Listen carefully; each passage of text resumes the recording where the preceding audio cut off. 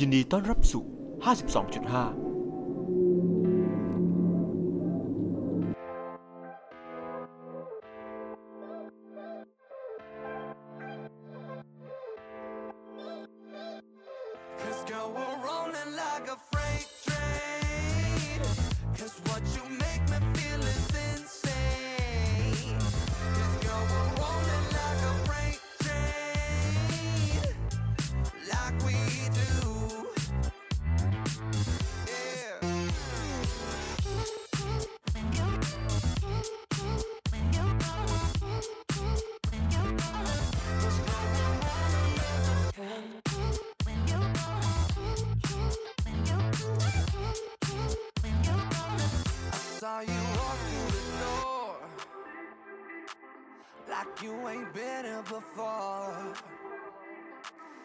I didn't know what to do. Just to get close. สวัสดีครับยินดีต้อนรับสู่ 52.5 เอพิโซดที่ 72 นะครับกลายเป็นพอดแคสต์ที่ออกสัปดาห์ละวันไปซะแล้วนะครับก็1สัปดาห์จะออกมา1เอพิโซดนะครับก็จากที่สัปดาห์ละ5เอพิโซดเหลือสัปดาห์ละ3เหลือสัปดาห์ละ2เหลือสัปดาห์ละ1นะครับเป็นอัตราถดถอยที่มีความคงที่จริงๆเลยนะครับจริงๆก็เป็นความขี้เกียจส่วนตัวนะฮะหลังจากทำไปได้สักพักหนึ่งนะครับก็เริ่มรู้สึกว่าไอ้สิ่งที่เราทำนี่เรากำลังทำอะไรอยู่นะครับทำให้มันก็เลยไม่ค่อยอยากจะสรรหาเรื่องมาเล่าสักเท่าไหร่นักนะครับแต่ว่าวันนี้ครับผมได้จริงๆต้องบอกว่า2สัปดาห์ที่แล้วนะผมได้ไปทำ1ใน bucket list ในชีวิตนะครับแล้วก็เลยดูแล้วมันน่าสนใจดีนะครับก็เลยว่าจะเอามาเล่าให้เพื่อนๆฟังนะครับทีนี้ทำความเข้าใจกับ bucket list ก่อนนะฮะไอ้คำว่า bucket list เนี่ยมันก็คือเหมือนกับเป็นรายการนะสิ่งที่เราอยากจะทำนะฮะหรือสิ่งที่แต่ก่อนเขาอาจจะใช้แบบคือว่ามันคือสิ่งที่จะต้องทำก่อนตายนะฮะมันมีช่วงหนึ่งนะที่ฮิตมากเลยนะครับคนชอบตั้ง100สิ่งที่ต้องทำก่อนตาย50สิ่งที่จะต้องทำก่อนตายนะฮะไอ้ bucket list แบบก็เป็นสิ่งที่เป็นแบบนั้นแหละนะครับผมก็มีลิสต์อยู่นะซึ่งในลิสต์ผมเนี่ยจริงๆก็มีเรื่องราวเยอะแยะมากมายไปหมดเลยนะครับมีทั้งสิ่งที่ ปัจจุบันเนี่ยบางทีก็อาจจะรู้สึกว่ามันไม่น่าจะทำได้แล้วนะ คือมันอาจจะไม่มีปัญญาทำได้จนกระทั่งสิ้นอายุไขนะฮะหรือบางอย่างเนี่ยก็อาจจะรู้สึกว่าเฮ้ยมันไม่น่าทำแล้วก็มีเหมือนกันนะหลายๆอย่างก็ถูกดึงออกไปจาก bucket list นะครับบางอย่างสิ่งใหม่ๆก็ถูกยัดเข้ามานะครับแต่ bucket list เนี้ยนะครับมันไม่ใช่ bucket list นะครับที่มันจะมีวันหมดไปนะคือมันไม่มีวันหมดนะครับก็คือผมก็ชอบอะไรก็ใส่เข้าไปนะครับไม่ชอบอะไรก็อาจจะดึงออกไปนะครับว่างก็ดึงไม่ว่างก็ไม่ดึงเลยนะบางทีเนี่ยของบางอย่างเนี่ยเคยรู้สึกอยากจะทำนะพอเวลาผ่านไปแล้วไม่อยากจะทำแล้วนะครับแต่เวลาผ่านไปอีกก็ดันเปลี่ยนใจนะกลับมาอยากทำอีกนะครับซึ่งเรียกว่าหนึ่งใน bucket list ที่อยู่ในลิสต์ของผมเนี่ยมานานพอสมควรนะนานแค่ไหนผมจำไม่ได้แต่รู้ว่า มันเกิดในสมัยที่ยังเพิ่งมีระบบรถไฟฟรีฮะยังจำได้ไหมฮะถ้าย้อนกลับไปผมไม่แน่ใจนะ3ปีไหมหรือ4ปีหรือ5ปีนะที่แล้วนะครับจะมีช่วงหนึ่งที่มีรถไฟชั้น3นะรถไฟฟรีจากภาษีประชาชนนะฮะที่เราสามารถนั่งรถไฟได้ฟรีนะครับชั้น3นะครับลงทะเบียนมีบัตรประชาชนนั่งรถไฟฟรีเลยแล้วก็มีความคิดอันหนึ่งขึ้นมาว่าเฮ้ยผมอยากจะนั่งรถไฟฟรีนะแล้วก็จากกรุงเทพเนี่ยนะครับไปดอยขุนตาลนะครับไปดอยขุนตาลนะฮะคือรถไฟเนี่ยต้องบอกว่าเป็นหนึ่งในการเดินทางที่ผมรู้สึกแปลกๆกับมันนะคือถ้าเป็นรถตู้รถทัวร์เครื่องบินเนี่ยนะครับหรือขับรถเนี่ยนะครับมันก็เป็นสิ่งที่ผมทำอยู่ค่อนข้างบ่อยนะครับไปมานะครับช่วงที่เดินทางบ่อยๆก็เดินทางเกือบทุกสัปดาห์นะฮะแต่รถไฟเนี่ยมันเหมือนกับว่ามันต้องเป็นโอกาสพิเศษนะครับมันถึงจะได้ขึ้นนะครับผมคิดว่าโดยเฉพาะรถไฟไทยนะครับเพื่อนๆคงได้นั่งแบบจริงๆจังๆน้อยมากนะครับยกเว้นคนที่แบบต้องอาศัยรถไฟจริงๆนะผมเคยมีเพื่อนอยู่แถวๆสักลาดกระบังอะไรอย่างเงี้ยนะครับแล้วก็จะเข้าเมืองเนี่ยก็นั่งรถไฟเข้าเมืองนะแล้วก็เป็นความรู้สึกที่คงแปลกๆดีนะครับแต่สำหรับผมเองเนี่ยถือว่าไม่ค่อยได้นั่งนะ การนั่งรถไฟครั้งแรกของผมเคยเล่าไปครั้งหนึ่งนะฮะก็คือการที่ผมนั่งรถไฟจากเชียงใหม่กลับมาที่กรุงเทพเนาะแล้วก็ครั้งนั้นเนี่ยนะครับก็เป็นการนั่งรถไฟที่มันประทับใจนะครับประทับใจในหลายๆเชิงนะเชิงความประหลาดอะนะครับมันไม่ได้เป็นแบบความประทับใจแบบดีนะแบบโอ้ประทับใจมากอยากจะกลับมาอีกไม่นะมันประหลาดอะนะทุกอย่างประหลาดหมดเลยเรื่องของการปูที่นอนเรื่องของเพื่อนร่วมทางเรื่องของใครดีของหายอะไรเงี้ยนะครับมันมีแต่เรื่องประหลาดนะครับก็ไม่ได้รู้สึกว่ามันดีหรือมันแย่นะแต่ว่าพอปล่อยทิ้งไว้นานๆเนี่ยมันก็มีความคิดถึงเหมือนกันนะครับทีนี้กลับมาที่บัคเก็ตลิสต์ผมนะบัคเก็ตลิสต์ผมคือผมตั้งใจว่าอยากจะนั่งรถไฟไปลงที่สถานีขุนตาลนะครับแล้วก็เคยอ่านข้อมูลมานะเพราะว่าสถานีขุนตาลเนี่ยเราสามารถนั่งรถไฟไปลงเสร็จแล้วก็แบกกระเป๋าเนี่ยนะครับเดินจากสถานีรถไฟเนี่ยนะครับขึ้นไปถึงอุทยานแห่งชาติดอยขุนตาลนะครับแล้วก็ไปกางเต็นท์นอนได้นะครับซึ่งผมก็เคยอ่านรีวิวนะเมื่อนั่นแหละครับในสมัยที่รถไฟฟรีเนี่ยแล้วก็รู้สึกว่าเฮ้ยนี่มันเป็นเรื่องดีจังเลยมันแทบไม่ต้องใช้ตังค์เลยนี่นั่งรถไฟฟรีไปลงที่ดอยขุนตาลนะครับแล้วก็ขึ้นไปนอนฟรีด้วยนะครับคิดว่าสัก2คืนกำลังสวยนะแล้วก็นั่งรถไฟฟรีกลับนะเคยคิดว่าอย่างนั้นนะแต่ว่าวันเวลาก็ผ่านไปนะจนกระทั่งการนั่งรถไฟฟรีเนี่ยมันก็ไม่มีอีกต่อไปแล้วนะครับผมก็โอเคไม่เป็นไรนะครับเสียตังค์ก็ได้นะครับแต่มีความรู้สึกว่ายังไงก็ยังอยากนั่งรถไฟไปและกลับนะฮะครบนะทั้งไปและกลับนะครับจากกรุงเทพเนี่ยนะครับไปที่ขุนตาลนะครับแล้วก็อาจจะจากขุนตาลขึ้นเชียงใหม่จากเชียงใหม่เนี่ยนะฮะกลับลงมาที่กรุงเทพอีกรอบหนึ่งนะครับทีนี้ก็ได้เลิกงามยามดีนะพอดีมีวันว่างอยู่สักประมาณ 2-3 วันเนี่ยแหละฮะแล้วก็ไม่มีอะไรทำนะครับก็เลยรู้สึกว่ามันเป็นวันหยุดยาวด้วยนะครับถ้าจำไม่ผิดเนี่ยนะครับมันจะติดกับวันหยุดอะไรสักวันหนึ่งนะครับที่ของเดือนกรกฎานะครับก็คือนะครับติดกับวันหยุดอะไรไม่ติดนะแล้วผมไปทำไมเนี่ย คือไม่รู้เหมือนกันนะช่วงนี้นะครับตารางชีวิตมันแปลกๆเอาเป็นว่าไม่ได้หยุดนะแต่ว่าก็โผล่ไปนะครับไปที่ขุนตาลนะครับทีนี้เนี่ยนะครับมันเริ่มแผนเนี่ยมันก็เริ่มว่าตั้งแต่ว่าเฮ้ยผมก็ไปค้นว่าไอ้รถไฟเนี่ยนะครับจะนั่งยังไงให้มันเรียกว่าให้มันคลาสสิกดีนะก็ไปเจอนะครับเป็น Twitter จริงๆผมติดตามนะ Twitter ของคนนี้มานานแล้วนะครับถ้าไปดูแ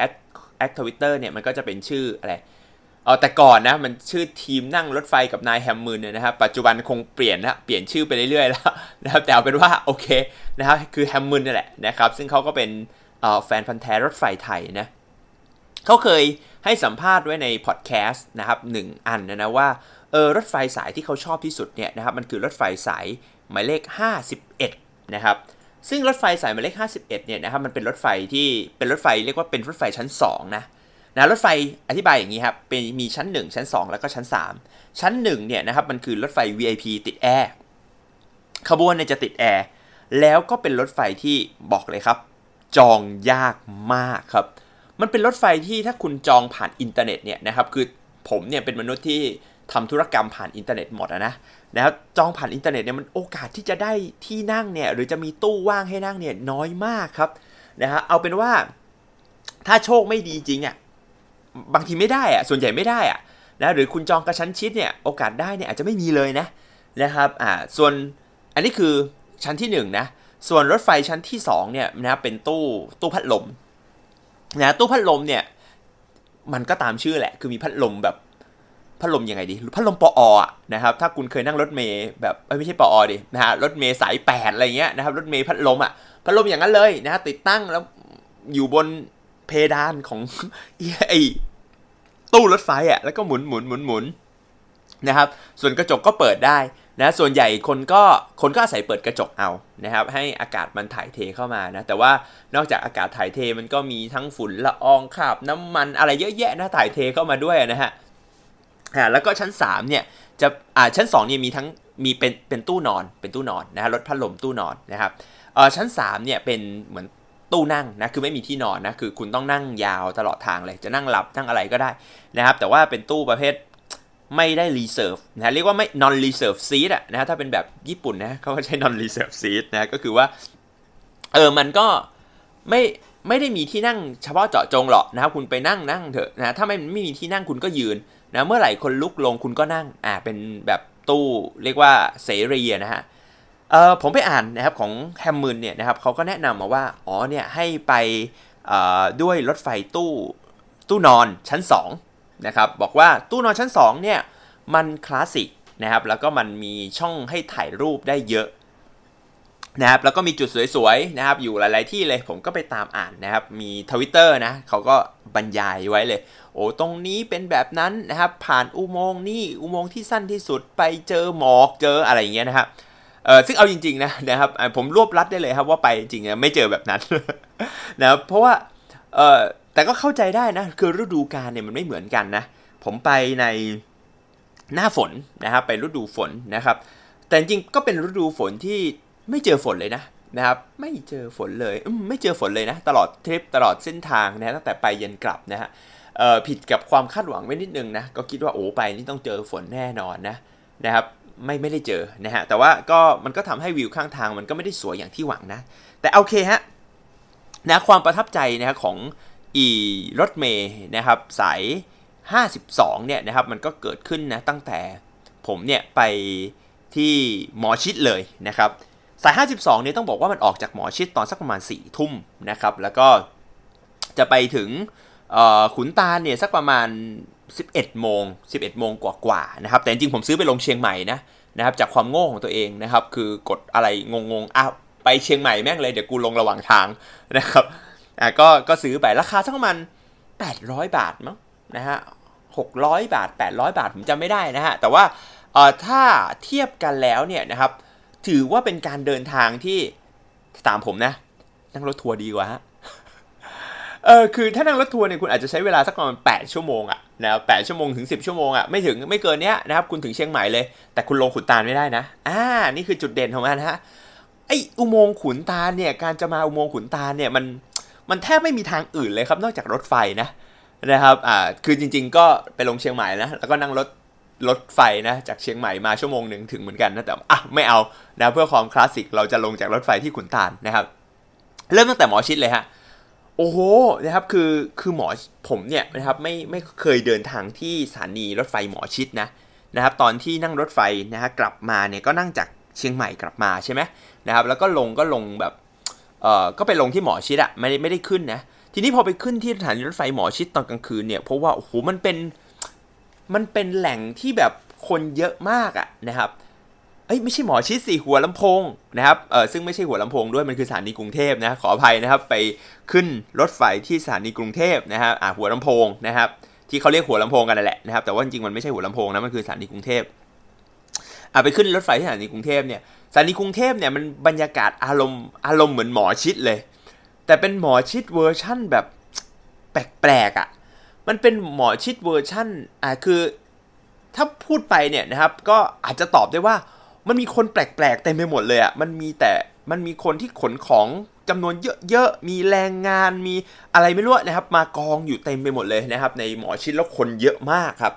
คือรถไฟออก 4 ทุ่มใช่ไหมครับผมไปถึงสักประมาณ 2 ทุ่มครึ่งนะครับตื่นเต้นนะ2 ทุ่มครึ่งนะครับไปถึงแล้วก็คนเยอะไม่มีที่นั่งไม่มีที่ยืนไม่มีที่ทำอะไรเลยนะเพราะทุกคนอยู่ในตัวสถานีหมดแล้วบังเอิญนะวันที่ผมไปตรงสถานีตรงกลางของสถานีกรุงเทพเนี่ยนะครับเขาจัดนิทรรศการนะครับเป็นเหมือนนิทรรศการเฉลิมพระเกียรตินะพระบาทสมเด็จพระเจ้าอยู่หัวรัชกาลที่10เนี่ยแหละนะครับผมก็เลยยิ่งทำให้พื้นที่เนี่ยมันน้อยเข้าไปใหญ่เลยนะครับก็ไม่มีที่จะอยู่นะครับก็เดินตุปัดเตเปนะครับแล้วก็เอากระเป๋าวางนะครับแล้วก็แบบไปสิงตามเสาได้อย่างนั้นเองนะแล้วก็ระหว่างทางนะระหว่างที่รออยู่นะฮะก็มีน้องนะครับน้องๆซึ่งผมก็ไม่เคยรู้จักเขามาก่อนนะทุกวันนี้ก็ไม่รู้จักเหมือนกัน นะครับก็เดินมาทักนะบอกว่าจะไปขุนตาลหรือเปล่าครับนะครับคือมันเป็นอะไรที่มันประหลาดมากนะจริงเรารู้ได้ไงว่าเราจะไปขุนตาลนะครับเพราะว่าไอ้รถไฟโอเคอาจจะเดาได้ว่ารถไฟเที่ยว 4 ทุ่มแต่ว่าเราจะไปเชียงใหม่ไม่ได้เหรอ นะฮะหรือเราจะไปอะไรอยุธยาอย่างงี้ไม่ได้เหรอนะครับแต่ว่าน้องเขาก็เดาถูกนะครับว่าผมจะไปขุนตาลน้องเขาก็บอกว่าเขาจะไปขุนตาลเหมือนกันนะครับซึ่งก็โอเคนะแต่ว่าน้องเขานั่งชั้น3นะผมแก่ละนะผมนั่งชั้น2พอนะครับเป็น รถไฟรถนอนนะครับทีนี้ก็ถึงเวลา4 ทุ่มเนี่ยก็ขึ้นรถไฟนะครับแล้วก็นั่งรถไฟจากหัวลำโพงนะครับถูกแล้วสถานีกรุงเทพหัวลำโพงนะครับไปออกไปจากกรุงเทพนะฮะซึ่งก็ในเที่ยวกลางคืนนะคือเที่ยว4 ทุ่มเนี่ยนะครับมันก็เขาก็จะจัดการปูนะครับที่นอนให้เรียบร้อยตั้งแต่แรกเลยนะครับก็คือว่าก็ดึกแล้วนะฮะเขาก็จัดการปูที่นอนให้เกือบหมดเลยนะครับส่วนใหญ่แล้วนะฮะแล้วก็ผมร่วมขบวนกับเด็กๆนะครับเด็กไหมวัยรุ่นเนี่ยนะครับเป็นวัยรุ่นชาวฝรั่งเศสนะครับกลุ่มใหญ่มากนะครับกลุ่มใหญ่มากนะมีทั้งเด็กชายเด็กสาวนะฮะชาวฝรั่งเศสนะครับวัยรุ่นนะแล้วก็เสียงดังมากนะครับน้องๆเขาก็ตื่นเต้นที่นั่งรถไฟเหรอนะครับซึ่งรถไฟเราก็วินเทจมากนะเป็นรถไฟแบบโบราณที่มีพัดลมนะฮะก็เสียงดังนะครับแต่ว่าก็โอเคอะนอนได้ฮะนอนได้นะครับเพราะว่าผมชอบรถไฟตู้นอนอันหนึ่งก็คือว่าการนอนบนรถไฟเนี่ยมันคือการนอนราบเลยฮะเอาเป็นว่านอนราบอารมณ์ first class อะนะครับด้วยราคา800 บาทนะนอนราบไปเลยฮะนะฮะแล้วไอ้การนอนราบเนี่ยนะครับมันก็ทำให้เรานอนหลับสบายอะนะครับมันก็มีเบาะนะก็โอเคอยู่นะครับแล้วก็ไม่รางมันเรียบอะมันไม่เหมือนกับนอนบนรถอะนะครับบางทีเรานอนไอ้นครชัยแอร์ใช่ไหมนะครับแบบที่แพงที่สุดอะ first class นะครับมันก็นอนเกือบราบใช่ไหมนะครับมันก็นอนเกือบราบแต่ว่ารถอะมันเด้งไงนะครับมันเด้งอะมันก็นอนไม่สบายเท่ารถไฟอะนะครับแต่ว่ารถไฟตู้นอนเนี่ยมันก็เราก็เปิดนะครับเปิดกระจกนะให้เรียกว่าให้ลมมันเข้ามาโอ้โหอากาศเย็นสบายครับนะระหว่างที่ออกไปจากกรุงเทพเนี่ยนะครับก็เป็นบรรยากาศที่เรียกว่าคลาสสิกมากนะผมก็นอนมองดวงจันทร์นะครับนอนมองวิวข้างทางไปนะครับหน่อยนะจนกระทั่งหลับไปนะครับแล้วก็พอเริ่มมีแสงนะพอเริ่มมีแสงสักประมาณตี 4 ตี 5เนี่ยนะฮะเริ่มมีแสงแล้วผมก็ตื่นขึ้นมาโอ้วิวข้างทางสวยนะ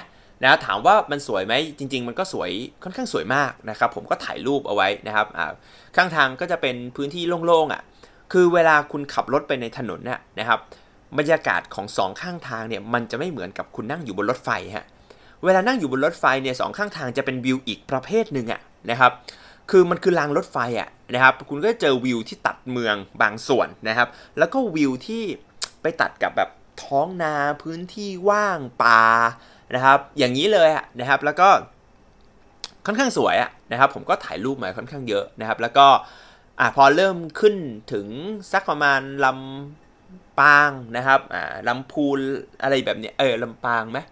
นะครับไม่แน่ใจนะครับแต่ว่าผมก็เริ่มเดินไปที่ตู้เสบียงนะครับเพื่อที่จะเรียกว่าไปหาของอะไรกินนะครับเนื่องจากดูรีวิวมาแล้วนะฮะของกินมันโอ้โหดูคลาสสิกมากนะฮะก็เดินไปนะเพื่อที่จะถ่ายรูปด้วยแหละนะครับก็ไปสั่งชุดข้าวต้มนะฮะข้าวต้มหมูมากินนะฮะซึ่งอาหารในตู้รถไฟต้องบอกว่ามันแพงมากนะครับแต่ว่าโอเคซื้อประสบการณ์นะฮะก็ซื้อสั่งชุดข้าวต้มหมูนะ150 บาทนะได้ข้าวต้มมา1ถ้วยกาแฟ1แก้วนะถ้าสั่งกาแฟอย่างเดียวรู้สึกจะ50 บาทนะครับแล้วก็ได้น้ำส้มมา1ขวดนะครับแพงไหมก็แพงนะครับเพราะข้าวต้มก็ไม่ได้อร่อยขนาดนั้นนะเป็นข้าวต้มธรรมดานะฮะก็ไม่เป็นไรนั่งกินไปดูวิวไปเรื่อยๆนะครับจนกระทั่งนะครับมันก็มีช่วงที่รถไฟมันเข้าโค้งนะครับตามช่วงก่อนถึงแก่งหลวงอะไรอย่างเงี้ยฮะจริงผมเล็งจะถ่ายแก่งหลวงแต่ว่าตอนที่ไปในแก่งหลวงน้ำมันแห้งมันกลายเป็นแบบโคลนไปหมดแล้วนะครับก็ไม่สวย ไม่สวยนะครับก็นั่งไปถ่ายรูปนิดหน่อยนะครับพอไปถึงสถานีรถไฟขุนตาลก็เลทนิดเดียวนะถือว่าเป็นความประทับใจพอสมควรนะตอนแรกคิดว่ามันจะเลทเยอะกว่านี้นะครับก็เลทนิดหน่อยนะเลทสักประมาณครึ่งชั่วโมงมั้งนะครับแทนที่จะไปถึง 11 โมงถึงเกือบเที่ยงนะครับถึงเกือบเที่ยงนะครับพอลงไปเนี่ยก็แอบตกใจนะแบบโห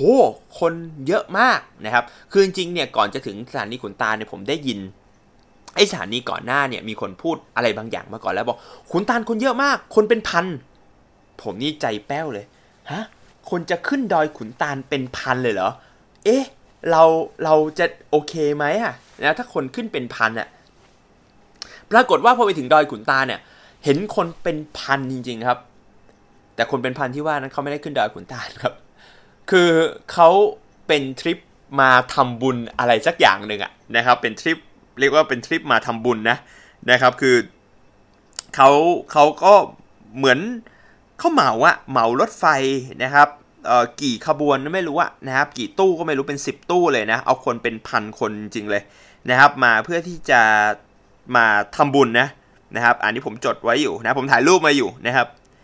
ชื่อทริปเขาชื่ออิ่มบุญลำพูนครั้งที่7นะครับแล้วก็เป็นป้ายแปะพรวดอยู่หน้าอุทยานแห่งชาติเลยนะครับมาแบบไหว้พระอะไรอย่างเงี้ยนะครับก็โอเคซึ่งเขามาไหว้พระในแป๊บเดียวเดี๋ยวเขาก็กลับแล้วเขาขึ้นเชียงใหม่ต่อแล้วนะครับของผมเนี่ยขึ้นไปดอยขุนตาลต่อก็ไม่มีปัญหาอะไรนะครับเราไม่เจอกันแน่นอนนะก็เจอน้องๆอยู่ไม่กี่คนนะฮะแล้วก็ดอยขุนตาลเนี่ยเอาจริงๆเป็นดอยที่มันสงบเงียบมากนะคือคนน้อยมากนะครับคนค่อนข้างน้อยนะครับสถานีขุนตาลเนี่ยเป็นสถานีที่เขาเรียกว่าจัดมาค่อนข้างจะเตรียมไว้ให้เป็นเผื่อการท่องเที่ยวเลยนะสถานีสวยมีห้องน้ำขนาดใหญ่นะครับมีร้านขายของนะเพราะตอนที่ไปเนี่ยก็ไปชนกับ Audex พอดีด้วยนะเหมือนจะเป็น Audex นะครับที่อุทัยธานีอะไรสักอันหนึ่งนะครับAudex 500นะครับเขาปั่นจากอุทัยธานีมาขุนตาลอะไรประมาณนี้นะครับก็เจอพี่ๆนะครับปั่น Audex มากำลังหอบเลยนั่งกินข้าวกันอยู่นะผมก็ไปสั่งอาหารกินข้าวกันอยู่ตรงนั้นด้วยนะครับมีร้านข้าวข้างหน้านะสมมติว่าใครจะไปขุนตาลก็สามารถไปฝากท้องนะครับที่ร้านตรงนั้นได้นะมีอาหารตามสั่งอยู่นะครับก็หลังจากกินอาหารเรียบร้อยแล้วนะครับโหลดน้ำเพิ่มอีกนิดหน่อยนะผมก็เดินขึ้นดอยขุนตาลนะอันนี้หาง่ายมากนะครับจากสถานีรถไฟขุนตาลฝั่งตรงข้ามมองไปเนี่ยมันจะมีทางขึ้นเลยไม่ต้องคิดมากครับนะคือเดินขึ้นไปอย่างเดียวเลยนะทางแยกอะไรมีอยู่บ้างนะครับแล้วก็ไม่มีป้ายแต่ก็ไม่ต้องซีเรียสเพราะหน้าที่เรามีอย่างเดียวคือเดินขึ้นไปเรื่อยๆครับทางเดินขึ้นไปเนี่ยระยะประมาณไม่ไกลนะประมาณสักประมาณเกือบ2กิโลอะไรอย่างเงี้ยนะครับกิโล2กิโล3กิโลประมาณสัก3กิโลกว่านะครับก็จะถึงอุทยานแห่งชาติแต่ว่าถามว่าชันไหมนะครับสำหรับคนที่ไม่เคยเดินเขาก็ชันอยู่นะครับน่าจะเรียกเหงื่อได้นิดนึงนะได้อยู่ระดับหนึ่งนะฮะเรียกเหงื่อได้ระดับหนึ่งแต่ว่าถามว่าแย่ไหมโอ้ยมันไม่ได้แย่ขนาดนั้นนะผมว่าอุทยานแห่งชาติดอยขุนตาลเนี่ยไปง่ายไปสะดวกค่อนข้างมากนะครับนี่ผมเห็นข้อมูลแล้วถึงที่ทำการอุทยานแห่งชาติดอยขุนตาลคือ 1,300 เมตรนะคือ 1.3 กิโลเท่านั้นเองนะครับเดินไปเพียงแค่ 1.3 กิโลนะครับก็จะไปถึงอช.ขุนตาลแต่ขึ้นเขานะ 1.3 กิโลคือขึ้นเขานะครับพอผ่านป่าปุ๊บก็จะไปเจอกับถนนนะครับที่ชั้นดิ๊กๆเลยก็เดินตามไปมีป้ายตลอดทางนะไปถึงอุทยานแห่งชาติเนี่ยนะครับก็มีจ่ายค่าเข้าเนาะแล้วก็แลนด์มาร์คที่สำคัญอันนึงนะที่คนชอบไปถ่ายรูปกันก็คือเป็นเหมือนถนนนะครับ1เส้นนะที่เป็นถนนลาดยางนะที่ใช้ในการเข้าไปที่อช.ดอยขุนตาลนะครับซึ่งไอ้ถนนลาดยางเนี่ยก็จะมีการตัดนะครับระหว่างลำปางกับลำพูนนะครับอยู่นะครับว่าเป็นเส้นตัดนะซ้ายมือเป็นลำปางขวามือเป็นลำพูนอะไรอย่างเงี้ยนะครับคนก็ชอบไปถ่ายรูปกันนะครับอันนี้ก็จริงๆต้องบอกแม้ว่าอุโมงค์ดอยขุนตาลเนี่ยมันคืออุโมงค์ที่ยาวที่สุดในประเทศไทยอุโมงค์รถไฟที่ยาวที่สุดในประเทศไทยนะครับถ้าไม่ได้บอกก็บอกแล้วนะฮะนะครับก็เราต้องผ่านอุโมงค์ขุนตาลก่อนนะถึงจะมาเจอกับไอตัวสถานีขุนตาลนะครับซึ่งก็ยาวนะแล้วก็รู้สึกอึดอัดอันนี้ย้อนกลับมานิดนึงนะแต่คือรู้สึกอึดอัดเพราะว่ามันปกติเวลาเราผ่านอุโมงค์แคบๆมืดๆเนี่ยนะครับมันมักจะเราอยู่ในรถที่มันปิดนะครับก็คือแบบมันปิดหมดเลยกระจกปิดอะไรเงี้ยนะแต่ว่าอันเนี้ยเราผ่านอุโมงค์ขุนตาลเนี่ยในสภาพที่กระจกมันเปิดอยู่แล้วรถไฟมันก็วิ่งเร็วนะครับแล้วเราก็ได้กลิ่นแบบกลิ่นอับที่อยู่ในอุโมงค์นะครับมันรู้สึกอึดอัดประหลาด1.3 กิโลมันไม่ได้ไกลหรอกแต่มันนะคืออุโมงค์มันเดี๋ยวนะอุโมงค์มัน3กิโลไหมเอา 1.3 กิโลนะครับนะประมาณสัก 1.3 กิโลเงี้ยมันไม่ได้ไกลหรอกนะครับแต่ว่ามันก็ชวนอึดอัดอยู่ระดับหนึ่งนะฮะก็ถึงดอยขุนตาลแล้วนะครับก็เดินขึ้นดอยขุนตาลไม่มีอะไรมากนะครับอุทยานแห่งชาติดอยขุนตาลเนี่ยนะครับถ้าคุณเดินขึ้นไปถึงตัวอุทยานแห่งชาติเนี่ยเจ้าหน้าที่ดีมากนะเจ้าหน้าที่เรียกว่าพร้อมให้ความช่วยเหลืออย่างดีให้ข้อมูลให้ทุกอย่างนะฮะแล้วก็มีร้านค้าสวัสดิการนะครับเปิดก็ฝากท้องได้นะอาหารไม่แพงรสชาติโอเคนะครับนะฮะตรงข้างๆอช.เลยนะครับมีลานกลางเต็นท์ชื่อลานนับดาวนะครับแต่สำหรับผมเนี่ยนะครับผมไม่ได้ตั้งใจจะนอนที่นั่นนะครับเพราะว่า รู้สึกเตี้ยไปเราอยากจะไปนอนสูงกว่านี้เงียบกว่านี้ป่ากว่านี้ไอ้ลานนับดาวเนี่ยสภาพมันเป็นลานหญ้าเลยนะครับแล้วก็เหมือนเป็นจุดชมวิวตรงนั้นแล้วมีลานหญ้าแล้วมีห้องน้ำดีๆเลยอยู่ข้างๆเราอยากจะไปนอนที่มันป่านิดนึงนะครับก็เลยตั้งใจว่าจะไปนอนที่เขาเรียกว่าย2นะครับคือเลยจากอุทยานแห่งชาติดอยขุนตาลขึ้นไปเนี่ยนะครับมันก็จะเป็นจุดยุทธศาสตร์นะก็จะมีจุดยุทธศาสตร์1 2 3 4นะครับไล่แบบนี้เลย1 2 3 4นะครับไปเรื่อยๆทีนี้ไอ้จุดยุทธศาสตร์1 2 3 4เนี่ยนะครับคือจุดยุทธศาสตร์ย1เนี่ยมันก็มีที่นอนนะแต่คนนิยมนอนย2กันมากกว่าเขาบอกว่ามันมีจุดกางเต็นท์นะครับซึ่งผมก็ดูรูปแล้วจุดกางเต็นท์ดูสบายดีแหละนะครับไปนอนย2ดีกว่านะครับจากอุทยานแห่งชาติไปย2เนี่ยมันใช้ระยะทางนะครับจริงๆต้องบอกอย่างนี้ก่อนนะครับผมเข้าใจผิดผมคิดว่าอุทยานแห่งชาติคือย1นะครับไปครั้งแรกนะคิดว่าตัวอชเนี่ยมันคือย1แต่จริงไม่ใช่ฮะย1เนี่ยมันต้องเดินไปนะครับจริงๆขับรถไปก็ได้แต่ไม่มีรถไงก็เดินนะเดินไปตามถนนเนี่ยอีกไกลอยู่นะอีกสักประมาณสักเกือบ2 กิโลอะไรเงี้ยนะครับถึงจะถึงไอทางเข้านะครับทางเดินธรรมชาติที่จะเดินไปที่ย1นะครับก็เดินไปประมาณสัก2 กิโลนะฮะสักประมาณ2 กิโลกว่าๆนะครับก็ถึงตามถนนเลยฮะซึ่งตรงเนี้ยผมบอกมันไม่ค่อยดีเลยฮะสำหรับคนที่จะไปนะคือมันจะงงมากว่าเราจะเดินทางไหนดีนะเพราะว่ามันเป็นทางถนนเลยนะถนนลาดยางนี่แหละฮะเอาจริงเนี่ยเดินตามถนนลาดยางเลยก็ได้นะแต่ว่ามันก็จะคดเคี้ยวไปมาเรื่อยๆนะฮะเพื่อจำกัดสโลปนะผมก็เดินตัดแบบโง่ๆตัดป่าบ้างปีนเขาบ้างพยายามไม่เดินลาดยางนะเป็นคนตามสไตล์ Stupid Tourist นะก็พยายามไล่เนี่ยปีนไปเรื่อยๆนะแล้วก็พบว่าเฮ้ยบ้านพักของอุทยานแห่งชาติขุนตาลเนี่ยมันเยอะมากมันเยอะจริงๆคือมันมีบ้านพักแบบเป็นผมว่า30 40 50หลังเยอะมากแล้วบ้านสวยบ้านดีนะฮะก็น่านอนมากเลยนะครับแต่ว่าเราอุตส่าห์แบกเต็นท์จากกรุงเทพมาแล้วนะไม่ได้มันจะต้องไปนอนเต็นท์นะก็เดินขึ้นไปประมาณสัก2 โลกว่านะครับก็ไปถึงตัวอุทยานทางเดินนะครับทางเดินธรรมชาติคราวนี้ไม่มีถนนดำแล้วนะครับเป็นเหมือนยังไงดีเป็นป่าสนผมว่าเป็นสวนส่วนหนึ่งเป็นสวนนะครับจากที่อ่านข้อมูลเนี่ยพบว่าแต่ก่อนเนี่ยนะครับอุทยานแห่งชาติดอยขุนตาลเนี่ยนะครับมันเป็นแหล่งทำไม้นะมันเป็นแหล่งทำไม้นะครับถ้าได้ยินเสียงแปลกไปเนี่ยคือผมเอื้อมมือไปหยิบตัวโบชัวที่หยิบมานะครับก็คือเขาบอกว่าดอยขุนตาลเนี่ยเป็นอุทยานแห่งชาติลำดับ10เมื่อปี 2518นะครับพื้นที่255ตารางกิโลเมตรถือว่าไม่เยอะนะครับมีเทือกเขาสลับซับซ้อนอะไรประมาณนี้นะฮะทีนี้ไอ้ขุนตาลเนี่ยนะครับดอยขุนตาลเนี่ยแต่ก่อนมันเป็นอันนี้เขาไม่ได้เขียนไว้นะแต่ก่อนเนี่ยมันเป็นพื้นที่ป่าไม้นะครับเสร็จแล้วไอ้พื้นที่ทำไม้นะครับหมายถึงว่าเขามีสัมปทานป่าไม้แหละนะครับเสร็จแล้วก็หลังจากทำสัมปทานป่าไม้แล้วป่าไม้มันก็หมดนะพอมันหมดปุ๊บเนี่ยมันก็เป็นพื้นที่โล่งๆนะฮะแล้วเขาก็เอาไปทำสวนอะไรอย่างเงี้ยนะครับสมัยสักสงครามโลกครั้งที่2นะฮะทีนี้พอประมาณสักสงครามโลกครั้งที่2เนี่ยนะครับจุดตรงเนี้ยแถวเนี้ยมันเป็นจุดที่เรียกว่าจุดยุทธศาสตร์นะฮะถึงที่เขาเรียกย1ย2ย3นี่แหละจุดยุทธศาสตร์นะซึ่งเขาใช้ในการไปตั้งค่ายรบกันอะไรอย่างเงี้ยนะครับก็เลยทำให้1นะป่ามันเริ่มหมด2ก็คือบริษัทป่าไม้ก็เริ่มรู้สึกว่าเฮ้ยมันไม่ปลอดภัยว่ะนะถ้าจะไปอยู่ตรงยุทธศาสตร์เนี่ยเขาก็ล่าถอยออกไปนะฮะจนกระทั่งสงครามโลกครั้งที่2นะซึ่งก็ช่วงนั้นเนี่ยนะครับหม่อมราชวงศ์คึกฤทธิ์ปราโมชเนี่ยก็เลยซื้อพื้นที่แถวนั้นเนี่ยนะครับซื้อไว้เยอะนะครับเป็นเหมือนทำสวนเป็นบ้านพักนะฮะแล้วตอนหลังเนี่ยผมได้เข้าไปดูด้วยนะครับเนื่องจากได้ไปเจอพี่ที่น่าสนใจมากนะครับซึ่งเดี๋ยวจะเล่าให้ฟังตอนหลังแล้วกันนะครับปรากฏว่าเนี่ยนะครับก็มีบ้านพักอยู่นะครับในย1เนี่ยนะครับมันมีบ้านพักที่ใช้เป็นที่พักประทับแรมของกรมพระกำแพงเพชรอัครโยธินนะฮะตอนที่มาก่อสร้างอุโมงค์ขุนตาลอะไรอย่างเงี้ยนะครับซึ่งเป็นบ้านที่สวยมากนะเป็นเรือนแบบหลังคาสูงแบบยุโรปนะครับแล้วก็บ้านหลังสีเหลืองนะมีต้นกระท้อนอยู่รอบๆเลยนะครับผมก็ไปแทะกระท้อนอยู่เหมือนกันนะแต่ว่านั่นแหละมันก็ยังไม่สุกเท่าไหร่นะครับก็นี่ที่ย1นะครับใช้เวลาเดินทางประมาณนิดหน่อยนะฮะประมาณสัก800 เมตรนะก็ถึงละย1 แต่ก็เดินขึ้นอย่างเดียวนะครับคือเดินขึ้นอย่างเดียว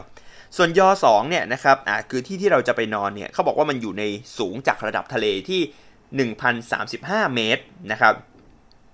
ย2เนี่ยมีบ้านของหม่อมราชวงศ์คึกฤทธิ์อยู่นะครับซึ่งในตอนแรกเนี่ยผมไม่รู้ครับไม่เห็นอะไรเลยนะครับเพราะเดินขึ้นไปย2ปั๊บสิ่งที่เจอคือเจอโต๊ะ คือมันเป็นเหมือนโต๊ะหินน่ะนะครับโต๊ะหินที่เขาทำไว้อะผมมองแล้วโอเคยังไม่มีใครกางตรงนี้ผมกางเลยคือเราจะกางเต็นท์โดยที่จะมีโต๊ะด้วยอ่ะอยากได้โต๊ะทำกับข้าว อยากได้โต๊ะนั่งเล่นอะไรประมาณเนี้ยนะครับก็เลยแบบ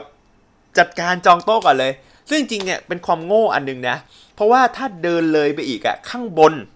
นนะคือมันเดินขึ้นไปอีกได้ซึ่งข้างบนเนี่ยมันคือลานกางเต็นท์จริงๆครับมันเป็นแบบลานต้นสนสวยๆเรียบๆเลยอ่ะนะครับแล้วก็นอนกางเต็นท์ได้ในขณะ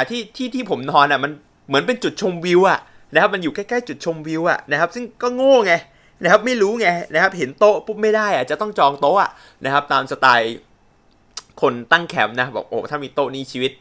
คือสวรรค์เลยนะครับก็ไปเอาโต๊ะอะไรนะสรุปก็กางพอขึ้นถึงย2ปุ๊บกางเลยนะครับไม่ไปถึงลานกางเต็นท์ด้วยนะจริงๆควรจะขึ้นไปถึงลานกางเต็นท์นะที่ดอยขุนตาลเนี่ยมันก็จะมีคนต้อนรับนักท่องเที่ยวนะคนไหมไม่คนสินะครับตัวนะครับมีหมาต้อนรับนักท่องเที่ยวอยู่2ตัวนะที่ผมเจอก็คือไอ้ดำกับไอ้แดงนะฮะซึ่งต่อมาก็ได้ทราบว่าเป็นหมาประจำถิ่นเลยฮะใครก็ตามไปดอยขุนตาลก็จะไปเจอไอ้2ตัวเนี้ยไอ้ดำไอ้แดงเนี่ยนะครับซึ่งว่านอนสอนง่ายมากนะครับคือเดินไปวินาทีแรกเนี่ยเจอไอ้เจ้าแดงนะครับนอนอยู่ตรงจุดชมวิวเลยฮะนอนชิลอยู่ตรงจุดชมวิวเราก็ชีวิตมึงสบายจังเลยนะครับพอพูดคำนี้ปุ๊บมันก็ลืมตากระดิกหางเดินมาหาเลยมันง่ายแบบนั้นเลยฮะแล้วก็เหมือนกับเดินมาทักทายอ่ะดมทักทายอะไรนิดหน่อยปั๊บก็จากไปนะครับปล่อยให้ผมกางเต็นท์ไปบอกโอเคทักทายแล้วลงทะเบียนนะครับจัดการกางเต็นท์ไปนะครับเวลากินอะไรก็ไม่มารบกวนเยอะด้วยนะคือเหมือนตอนแรกมันจะมารบกวนแต่ว่าพอมันคำเดียวเท่านั้นแหละมันก็หยุดรอเลยนะแล้วเวลาเอาของให้มันกินบางทีมันก็หยิ่งด้วยนะไม่กินนะครับนะครับเป็นว่ามันก็มีหมา2ตัวไอ้ดำไอ้แดงนะครับซึ่งก็สุดท้ายเนี่ยจะไปขึ้นยอดเขาอะไรเงี้ยมันก็ตามไปตลอดนะครับเป็นหนึ่งในสิ่งที่น่ารักนะครับของดอยขุนตาลเหมือนกันนะครับทีนี้ที่ย2เนี่ยนะครับผมก็ตั้งแคมป์นอนนะฮะโดยที่ไม่ไปไหนเลยนะคือทริปนี้ตั้งใจว่าจะมาแบบชิลจริงๆอ่ะนะครับชิลจริงๆเลยไม่ได้ไปไหนเลยจริงๆมันควรจะเป็นทริปที่แทบไม่มีเรื่องเล่าเลยด้วยซ้ำนะครับแต่ปรากฏว่ามันก็กลายเป็นว่าเป็นทริปที่เต็มไปด้วยเรื่องเล่านะครับเพราะช่วงหลังนะก็ไม่มีอะไรฮะจัดแจงทำเอาของอาหารแล้วก็เข้านอนนะก็นอนแต่หัววันนะฮะนอนตั้งแต่6 โมงทุ่มนึงอ่ะก็นอนแล้วนะครับนอนก็หลับสบายตื่นมาอีกทีก็คือแบบตี 4มั้งตี 4 ครึ่งนะครับเพราะว่าต้องตื่นมาตอนเช้าเพื่อที่ว่าอยากจะไปชมพระอาทิตย์ที่จุดที่เรียกว่าย4นะฮะหรือจุดยุทธศาสตร์4นะซึ่งจากไอย2ไปย3ไปย4เนี่ยเอาจริงคือไกลนะครับมันไกลประมาณสัก 4.5 กิโลมั้งนะครับ4โลกว่านะครับ5กิโล5กิโลนะ5กิโลเนี่ยนะครับผมก็ประเมินไว้นะว่าเฮ้ยประเมินแบบคิดว่าตัวเองแข็งแกร่งนะครับเฮ้ย5กิโลเนี่ยปกติเนี่ยมันเดินสักชั่วโมงครึ่งก็ถึงแล้วมั้งนะครับคิดไว้ประมาณนี้นะแต่ปรากฏว่าไม่ใช่ฮะมันใช้เวลาเยอะกว่านั้นนะเพราะว่าไอ้ทางจากย2ไปย3ไปย4มันคือขึ้นเขาล้วนๆเลยฮะขึ้นเขาล้วนๆเลยนะซึ่งก็เปิดไฟฉายเดินนะครับไปในความมืดนะตอนตี 4เพื่อจะขึ้นถึงย4นะเอาเป็นว่าตอนขึ้นเนี่ยก็มองไม่เห็นแทบไม่ค่อยเห็นข้างทางอะไรเท่าไหร่นะแต่ว่ามันไม่ค่อยน่ากลัวนะเพราะว่ามันไม่เป็นป่าพื้นที่ตรงนี้มันเป็นเหมือนสวนเนี่ยเป็นพื้นที่ปลูกไปเกือบหมดแล้วนะครับถามว่ามันสวยไหมผมว่ามันสวยแบบสวนนะครับมันไม่สวยแบบป่าเท่าไหร่แต่มันก็โล่งดีนะผมว่าโล่งดีก็สงบเงียบดีเหมาะกับการมาพักผ่อนแคมปิ้งสบายๆอย่างเงี้ยนะครับผมก็รีบเดินเพราะว่าออกสายนะครับปรากฏว่าก็ขึ้นไปไม่ทันนะคือแสงมาก่อนแล้วนะครับแสงมาได้แป๊บนึงแล้วนะครับผมถึงขึ้นไปถึงยอดนะครับซึ่งก็โอเคฮะนะขึ้นไม่ทันก็ไม่จริงๆไม่น่าเสียดายเท่าไหร่เพราะว่าปรากฏว่าจุดชมวิวของย4เนี่ยนะครับเขาไม่ได้ดูแลนะครับเรื่องของวิวนะคือเขาดูแลทุกอย่างดีหมดนะแต่ไม่ได้ดูแลเรื่องของวิวนะครับเพราะว่า มันมีต้นไม้อ่ะสูงขึ้นมาแล้วก็บังวิวทุกอย่างหมดเลยนะทำให้ยอสีเนี่ยตรงจุดชมวิวนะเป็นจุดที่เราเห็นวิวไม่เยอะนะครับเห็นวิวไม่เยอะแล้วก็ณจุดนี้นะครับเราไม่สามารถนะครับในฤดูที่ผมไปนะไม่สามารถมองเห็นพระอาทิตย์ขึ้นได้ด้วยนะครับแปลว่าถ้าจะให้มันสวยเนี่ยไอ้เจ้าจุดชมวิวเนี่ยคุณต้องเห็นทะเลหมอกเพียงอย่างเดียวนะฮะต้องเห็นทะเลหมอกเพียงอย่างเดียวนะครับซึ่งที่ยอสีเนี่ยนะครับสูง 1,373 เมตรนะครับเป็นจุดยุทธศาสตร์นะครับสูงสุดของดอยขุนตาลสมัยสงครามโลกนะเป็นจุดที่เขาใช้ในการไปส่องกล้องนะครับไปส่องกล้องนะครับไปส่องกล้องเหมือนกับว่าเอาไว้ดูจังหวัดลำพูนจังหวัดลำปางอะไรเงี้ยนะครับดูเรื่องของจุดยุทธศาสตร์นะครับแค่นั้นเองนะครับไม่มีอะไรมากนะผมก็นั่งพักชื่นชมวิวนะครับถ่ายรูปนิดหน่อยนะถ่ายรูปหมาส่วนใหญ่นะครับเพราะว่าไอ้เจ้าดำเจ้าแดงมันก็ตามขึ้นมาด้วยนะครับตามมาถึงยอดเลยนะเสร็จแล้วเนี่ยนะครับก็ลงนะพอเริ่มมีแสงมีแดดก็ลงนะครับที่ลงมาเนี่ยนะครับมันมีจุดหนึ่งนะก็คือจุดยอ3นะที่ผมข้ามมานะตอนที่ขึ้นไปชมพระอาทิตย์ตอนเช้านะครับจุดยอ3เนี่ยนะครับพอผมเดินกลับมาเนี่ยก็เห็นว่ามันมีป้ายติดไว้นะว่าเป็นอะไรมหาวิทยาลัยพายัพอะไรประมาณนี้นะฮะยินดีต้อนรับนะครับซึ่งจริงๆต้องเท้าความไปก่อนว่าเมื่อวานนะครับตอนที่ผมนอนอยู่ที่แคมป์เนี่ยนะครับตอนที่ผมจัดแคมป์อยู่เนี่ยนะครับมันก็มีกลุ่มนะชาวต่างชาตินะเป็นชาวนะครับเป็นกลุ่มชาวนะฮะดูหน้าตาแบบชาวยุโรปนะครับอยู่จำนวนหนึ่งนะฮะแล้วก็มีกลุ่มชาว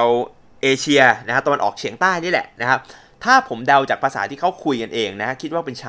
าวพม่านะครับเป็นพม่ากับฝรั่งแหละถ้าอธิบายง่ายๆแพ็คกลุ่มมากลุ่มใหญ่อยู่เป็น10คนเลยเดินขึ้นมาแล้วก็ของไม่ค่อยมีอะไรนะคือตรงข้ามกับผมมากเลยที่ผมแบบแบกกระเป๋าหนัก20 โลนะ20 กว่าโลเพราะว่ามีเต็นท์มีเครื่องนอนมีของเล่นอะไรเต็มไปหมดนะครับมีแบบอาหารนะครับเตรียมไป9มื้อนะครับเตรียมไป 6-7 มื้ออะไรเงี้ยนะครับ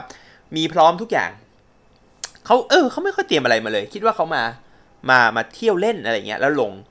ปรากฏว่าเนี่ยพอเขาเดินหายไปนะครับเขาไม่กลับมาอีกเลยเว้ยผมก็ทำไม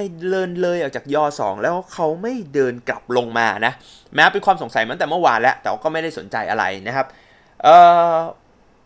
แต่ว่านะครับผมก็พบว่านะครับตรงยอ3เนี่ยมันมีประตูอยู่นะครับซึ่งประตูก็เปิดอยู่นะผมก็เดินเข้าไปปรากฏว่ามันเหมือนเป็นลานกลางเต็นท์อีกจุดหนึ่งเว้ยนะครับต่อมาได้ทราบภายหลังว่านะครับที่ยอ3จุดลานกลางเต็นท์เนี่ยนะครับมันเป็นเรียกว่ามันเป็นอยู่ในความดูแลของมหาวิทยาลัยพายัพนะครับซึ่งก็จะมีแบบเหมือนกับเป็นเขาเป็นให้มิชชันนารีนะครับของคริสตศาสนาจักรเนี่ยนะครับมาพักผ่อนอะไรเงี้ยนะครับมาทำกิจกรรมอะไรกันเนี่ยนะครับนั่นเองนะครับซึ่ง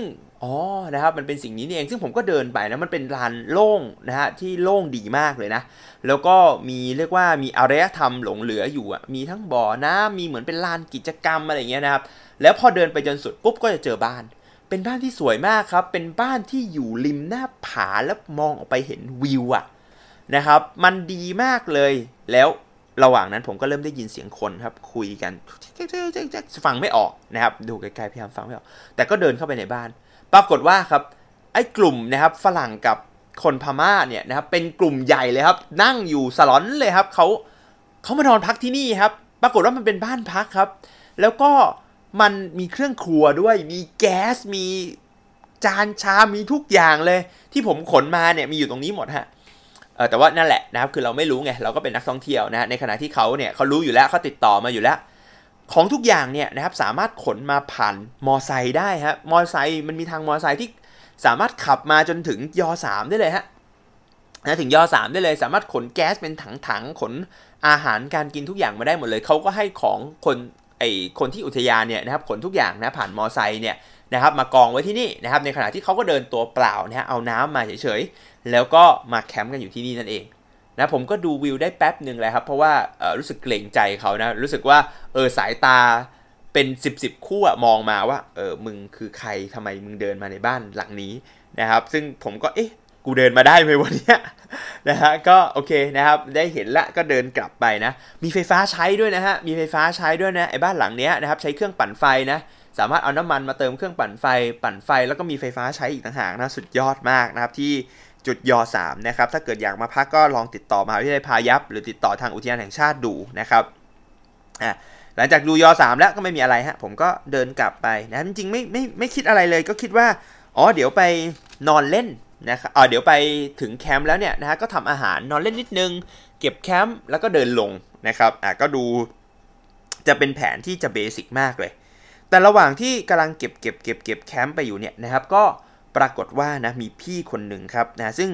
เมื่อวานเนี่ยผมเจอพี่คนนี้แหละนะครับเขาเป็นผมคิดว่าเขาเป็นเจ้าหน้าที่อช.นะฮะว่างั้นเถอะเพราะเขายืนอยู่ในจุดลงทะเบียนนะแต่ปรากฏว่าเขาใช่หรือไม่ใช่ก็ไม่รู้นะ นะฮะเอาเป็นว่าผมคิดว่าเขาเป็นเจ้าหน้าที่อช.แต่สุดท้ายผมก็คิดว่าเขาไม่ใช่นะครับมาก็เดินมาคุยผมก็เดินไปคุยปกติแหละนะครับผมก็เห็นพี่เขาเดินอยู่แถวนั้นผมก็เดินไปคุยเป็นเขาก็ถามเป็นไงบ้างครับผมก็เดินคุยนะเจอผีไหมอะไรเงี้ยนะคือขุนตาเนี่ยมันเป็นมีความชื่อเสียงโด่งดังเรื่องหนึ่งคือเรื่องผีนะครับถ้าคุณไปเสิร์ชใน Google เนี่ยผีดอยขุนตาเนี่ยเยอะเยอะนะครับมันก็จะมีพูดถึงค่อนข้างเยอะนะแต่ว่าเอาเป็นว่าผมไม่เคยเจอแล้วกันนะครับก็นอนหลับสบายดีไม่มีอะไรก็คุยกันเล่นๆนะครับ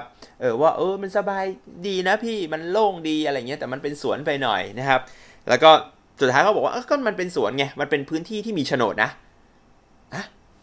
ที่เขาบอกว่าที่เรานอนอยู่เนี่ยมันเป็นพื้นที่ที่มีโฉนดนะครับเป็นของหม่อมราชวงศ์คึกฤทธิ์ปราโมชเหรอผมนึกว่านะครับมันมีเฉพาะสวนที่บ้านเขาปรากฏว่าแม้กระทั่งสวนข้างนอกเนี่ยก็ยังอยู่ในโฉนดของหม่อมราชวงศ์คึกฤทธิ์นะแล้วแกก็ผ่านเล่าให้ฟังนะครับถึงสมัยที่แกยังเป็นเด็กนะแล้วก็แกบอกว่าแกก็เคยเจอนะครับหม่อมราชวงศ์คึกฤทธิ์นะซึ่งมันจริงหรือเปล่าไม่รู้นะก็น่าจะจริงนะครับมีสิทธิ์เป็นไปได้อยู่นะเพราะหม่อมราชวงศ์คึกฤทธิ์เนี่ยนะครับมันมีช่วงนะครับที่มีการบันทึกไว้นะว่าพระบาทสมเด็จพระเจ้าอยู่หัวเคยเสด็จประพาสเมื่อปี2516นะครับก่อนผมเกิดสักประมาณ10ปีนะครับพี่เขาอายุนะฮะถ้าสักประมาณนะครับ40ก็อาจจะได้เจอนะครับก็ท่านอาจจะเยอะแล้วนะช่วงนั้นก็เป็นว่านะครับก็แกก็เล่าให้ฟังนะว่าตอนเด็กๆเนี่ยนะครับหม่อมราชวงศ์คึกฤทธิ์เนี่ยนะครับก็มาอาศัยอยู่ที่เนี่ยนะครับก็มาบ่อยเหมือนกันนะมานั่งเขียนหนังสือนะครับมานั่งทำงานอะไรเงี้ยนะฮะแล้วก็เล่าถึงความลำบากในการเดินทางนะแต่ก่อนเนี่ยจะเดินมาจากตัวสถานีรถไฟขุนตาลเนี่ยนะครับขึ้นมาคือมันเข้ามาได้ทางเดียวคือสถานีรถไฟนะครับขึ้นมาตรงบ้านพักหลังนี้ได้เนี่ยนะครับเขาก็ใช้เสลี่ยงนะใช้คนแบกอะไรเงี้ยนะใช้คน4คนนะครับแบกเสลี่ยงนะแบกท่านนั่งขึ้นมาอะไรเงี้ยนะครับให้ขึ้นมาถึงบ้านนะแล้วท่านก็ใจดีนะครับท่านก็แจกเงินอะไรเงี้ยแจกเงินเด็กๆนะครับส่งลูกน้องท่านนะที่ทำงานอยู่ที่นั่นเนี่ยนะครับให้เรียนนะครับก็นอกจากนั้นเนี่ยนะครับก็ยังไงดีนะครับก็ให้ไปเที่ยวอะไรเงี้ยนะมีสวัสดิการให้ไปไปเที่ยวแกก็เล่าให้ฟังนะก็เป็นเรื่องสนุกนะผมรู้สึกว่าการได้ฟังแบบนี้มันเหมือนกับอันเนี้ยมันเป็นส่วนที่เติมเต็มให้ทริปผมมันสมบูรณ์มากเลยนะครับซึ่งจริงๆเนี่ยอันเนี้ยเรื่องราวเรื่องเล่าของหม่อมราชวงศ์คึกฤทธิ์เนี่ยผมอยากเก็บไว้เล่าตอนนึงเลยนะครับเพราะว่ามันเป็นเรื่องที่แบบมันมีทั้งส่วนที่แบบดูแฟนตาซีดูจริงไม่จริงปะปนกันซึ่งเอาจริงคือผมเป็นมนุษย์แบบโลกมืดไงฉะนั้นเวลาใครมาเล่าอะไรให้ผมฟังเนี่ยมันจะครึ่งว่าผมเชื่อหรือไม่เชื่อนะครับฉะนั้นผมก็กักไว้ส่วนหนึ่งนะครับมีข้อมูลหลายอันนะที่อาจจะต้องไปหาเพิ่มนะฮะซึ่งเดี๋ยวไว้ถ้าไปหาเพิ่มได้เนี่ยผมจะมาเล่าให้ฟังใหม่นะครับแต่ว่าแกก็นั่งยืนคุยอยู่เป็นชั่วโมงเป็นชั่วโมงเลยนะครับสุดท้ายเนี่ยนะครับพี่คนเนี้ยนะครับซึ่งก็ชื่อพี่โอนะฮะแกก็เหมือนกับโทรศัพท์ดังนะครับผมก็โอเคได้เวลาแล้วนะให้แกไปรับโทรศัพท์ผมก็แพ็คคิดว่าจะเดินลงนะฮะโดยทางลงของผมเนี่ยผมตั้งใจจะเดินแทนที่จะเดินลงทางที่ผมมาใช่ไหมผมกะว่าจะเดินไปทางน้ำตกอีกเส้นหนึ่งนะครับมันจะมีน้ำตกอีกเส้นหนึ่งชื่อน้ำตกตาดเหมยนะครับซึ่งเจ้าหน้าที่อุทยานบอกแล้วว่าน้องมันไม่มีน้ำเลยนะบอกไม่เป็นไรครับนะคือก็แค่ว่าจะเดินเพื่อที่จะอ้อมกลับจะได้ไม่เดินกลับทางเดิมว่าอย่างนั้นเถอะนะครับแต่ว่าเตือนไว้นิดนึงนะถ้าใครจะไปทางน้ำตกตัดเหมยเนี่ยมันโคตรโหดเลยนะคือมันทั้งขึ้นทั้งลงชันนะครับมันไม่ได้สบายนะครับมันโหดนะครับเอาเป็นว่าถ้าเกิดขี้เกียจเนี่ยอย่ามาขึ้นลงทางนี้เลยนะฮะแต่ผมก็ไม่มีอะไรทำแล้วไงว่าง กะว่าคืนที่2เนี่ยผมจะลงไปนอนตรงลานนับดาวนะครับแล้วก็วันสุดท้ายก็จะได้แบบชิลๆเดินลงรถไฟอะไรเงี้ยนะครับก็ผมก็กะว่าจะเดินกลับทางน้ำตกตัดเหมยทีนี้พอกำลังจะเดินกลับเนี่ยมันก็จะไปผ่านส่วนที่เป็นบ้านนะครับเก่าของหม่อมราชวงศ์คึกฤทธิ์ปราโมชนะซึ่งผมมองแล้วแหละแต่ผมไม่กล้าเดินเข้าไปเพราะว่ามันมีรั้วค่อนข้างชัดเจนเลยพี่โอเนี่ยแกก็เดินมาแล้วบอกว่ามาดูก่อนมาดูก่อนใช่ครับแกพาเข้าไปดูในบ้านของหม่อมราชวงศ์คึกฤทธิ์ปราโมชนะครับในตรงที่ดอยขุนตาลครับผมก็แกน่าจะเป็นคนดูแลจริงใช่ไหม นะครับยังเป็นคนระแวงนะเป็นมนุษย์โลกมืดก็เดินตามเข้าไปแต่ว่าโอเคแหละเราคงไม่มีอะไรให้เสียหรอกนะครับก็เดินตามเข้าไปนะก็วางกระเป๋าอะไรเงี้ยเรียบร้อยนะก็เดินตามเข้าไปปรากฏข้างในมันเป็นสวนนะครับนะพี่โอแกก็เล่าให้ฟังหลายเรื่องนะครับเล่าเรื่องของเรื่องนึงที่ผมประทับใจนะก็คือเรื่องของลิ้นจี่นะครับแกบอกว่าลิ้นจี่เนี่ยนะครับน่าจะมาปลูกที่แรกตรงดอยขุนตาลนี่นะแกบอกแบบนี้นะคือสมัยคือลิ้นจี่เนี่ยมันไม่แน่นอนอยู่แล้วนะเราก็น่าจะพอทราบอยู่แล้วมันไม่ใช่พืชพื้นเมืองของประเทศไทยนะมันเป็นพืชที่สายพันธุ์เนี่ยนะครับพื้นเมืองมาจากแถวๆประเทศจีนเนี่ยทีนี้แกบอกว่าอย่างนี้ฮะแกเล่าให้ฟังว่าตอนที่หม่อมราชวงศ์คึกฤทธิ์ปราโมชเนี่ยแกมาพักอยู่ที่บ้านหลังเนี้ยนะครับแล้วปรากฏว่าแม่แกนะฮะแม่ของพี่โอซึ่งเป็นแม่บ้านนะอยู่ที่นี่ดูแลนะครับเรื่องของการซักเสื้อผ้านู่นนี่นั่นให้นะครับก็เอาเสื้อนะครับของหม่อมราชวงศ์คึกฤทธิ์เนี่ยไปซักอยู่พอเขาซักอยู่เนี่ยเขาก็พบแบบมีอะไรบางอย่างอยู่ในกระเป๋านะครับแม่ของพี่โอแกก็หยิบไอ้สิ่งนี้ออกมาดูแล้วก็ปรากฏว่ามันเป็นเม็ดอะไรบางอย่างดำๆแล้วก็มีเปลือกด้วยนะแกก็เดินเอาไปถามนะฮะหม่อมราชวงศ์คึกฤทธิ์ว่าอันนี้มันคืออะไรท่านนะครับอันนี้มันคืออะไรนะครับมันของมีค่าหรือเปล่านะครับมันทิ้งมันยังไงกันแน่ปรากฏว่าหม่อมราชวงศ์คึกฤทธิ์แปลว่าแกก็หัวเราะแล้วแกก็บอกว่ามันคือลิ้นจี่นะครับมันคือลิ้นจี่นะครับเนื่องจากว่าเหมือนกับแกไปจีนนะครับแกไปทำงานที่ประเทศจีนนะแล้วก็เหมือนกับเขาก็เอาลิ้นจี่มาถวายนะให้กินเนี่ยนะครับว่างั้นเถอะมารับรองแขกอะไรเงี้ยนะแกก็บอกว่าแกก็เล่าให้ฟังว่าไม่ข้าไม่ได้เป็นอย่างพวกเองนี่นะครับอันนี้ผมใช้คำพูดพยายามใช้คำพูดแบบเดียวกันเลยนะกับพี่โอเล่าข้าไม่ได้เป็นอย่างพวกเองนี่ข้าจะไปกินแล้วโยนทิ้งเนี่ยมันก็น่าเกลียดนะครับทีนี้กินแล้วมันไม่รู้จะเก็บไว้ตรงไหนแกก็เลยยัดใส่กระเป๋ามาเนี่ยหรอไหมนะครับคือสภาพเนี่ยลองนึกภาพนะฮะคุณกินลิ้นจี่สิ่งที่เหลือคือเปลือกกับเม็ดถูกไหมเสร็จแล้วแกก็ไม่รู้จะทิ้งตรงไหนดีแกก็เลยยัดใส่กระเป๋าแล้วปรากฏว่าไอ้เม็ดกับเปลือกเนี่ยก็ติดกระเป๋าเนี่ยนะกลับมาถึงประเทศไทยด้วยความบังเอิญด้วยนะด้วยความบังเอิญนะฮะก็มีอยู่เป็นสักแกบอกว่าเป็น10 เม็ดนะครับแล้วก็บอกว่านะครับหม่อมราชวงศ์คึกฤทธิ์บอกลองเอาไปปลูกดูสิมันเกิดจากเรื่องง่ายๆแค่นี้เลยนะบอกเอาไปปลูกดูสินะว่ามันเป็นยังไงมันจะขึ้นหรือเปล่าปรากฏว่านะครับจาก10 เม็ดเนี่ยมันขึ้นประมาณสัก2 เม็ดมั้งนะครับเห็นแกบอกว่ามันขึ้น2 เม็ดแล้วก็สุดท้ายมันก็ตายนะแล้วก็เหลือต้นเดียวนะครับแล้วก็มันก็กลายเป็นต้นลิ้นจี่นะแล้วต่อมาเนี่ยก็คือไม่รู้นะว่าสายพันธุ์อื่นๆเนี่ยมันแพร่กระจายไปจากที่นี่หรือเปล่าหรือเขาเอามาแยกต่างหากนะแต่แกบอกว่าคือแต่ก่อนเนี่ยนะครับในประเทศไทยเนี่ยมันไม่มีลิ้นจี่พูดง่ายๆคือมันไม่มีลิ้นจี่นะครับการปลูกต้นลิ้นจี่ในประเทศไทยตรงดอยขุนตาลเนี่ยผมว่าก็เป็นเรื่อง Amazing นะแล้วแกก็พาเดินไปดูไอ้ต้นลิ้นจี่ต้นนั้นซึ่งปัจจุบันเนี่ยยังอยู่เลยมันเป็นต้นลิ้นจี่แบบต้นใหญ่มากปกติเวลาเราเห็นลิ้นจี่ในสวนเนี่ยมันก็จะแบบขึ้นมาแล้วก็เกรนๆหน่อยนึงใช่ไหมแล้วก็เป็นดอกอันนี้คือเป็นต้นใหญ่ๆเลยแล้วแบบขึ้นสูงท่วมหัวแบบใหญ่อลังการนะครับแล้วก็แตกออกเป็น 3-4 ต้นนะครับอยู่ในกอเดียวกันเนี่ยนะครับแกก็ชี้ให้ดูเนี่ยต้นนี้ซึ่งผมดูแล้วนะคือสภาพต้นมันยังดีมากมันอยู่ได้อีกเป็นแบบ100 ปีเลยด้วยซ้ำนะฉะนั้นถ้าไม่มีใครไปยุ่งอะไรกับมันโอ้ยต้นนี้มันคงอยู่อีกเป็น10เป็นร้อยปีอันนี้เป็นลิ้นจี่นะต้นแรกนะผมคิดว่าถ้าใครไปดูขุนตาลเนี่ยน่าไปเดินดูนะผมว่าเป็นแบบอะไรที่แบบดูมีความหมายมากเลยแล้วก็ในส่วนบริเวณบ้านของหม่อมราชวงศ์คึกฤทธิ์ปราโมชเนี่ยแกก็ปลูกเยอะแยะเลยนะปลูกท้อปลูกอะไรนะครับปลูกพีชนะครับปลูกต้นปลูกลิ้นจี่อะไรอย่างเงี้ยนะครับซึ่งลิ้นจี่ ที่ปลูกที่นี่เนี่ยนะครับพี่โอเขาเล่าให้ฟังว่านะครับมีการเก็บนะครับในสมัยพระบาทสมเด็จพระเจ้าอยู่หัวรัชกาลที่9นะครับก็มีการเก็บนะครับตัวลิ้นจี่เนี่ยถวายเข้าไปในวังด้วยนะครับถวายเข้าไปในวังเรื่อยๆเลยนะครับก็ทุกปีนะที่มันจะมีอยู่สักประมาณ 3-4 ต้นอะไรเงี้ยนะครับที่ให้ผลเนี่ยนะครับให้ผลมาแกก็เก็บนะใส่ฉลอมนะฮะแล้วก็ส่งผ่าน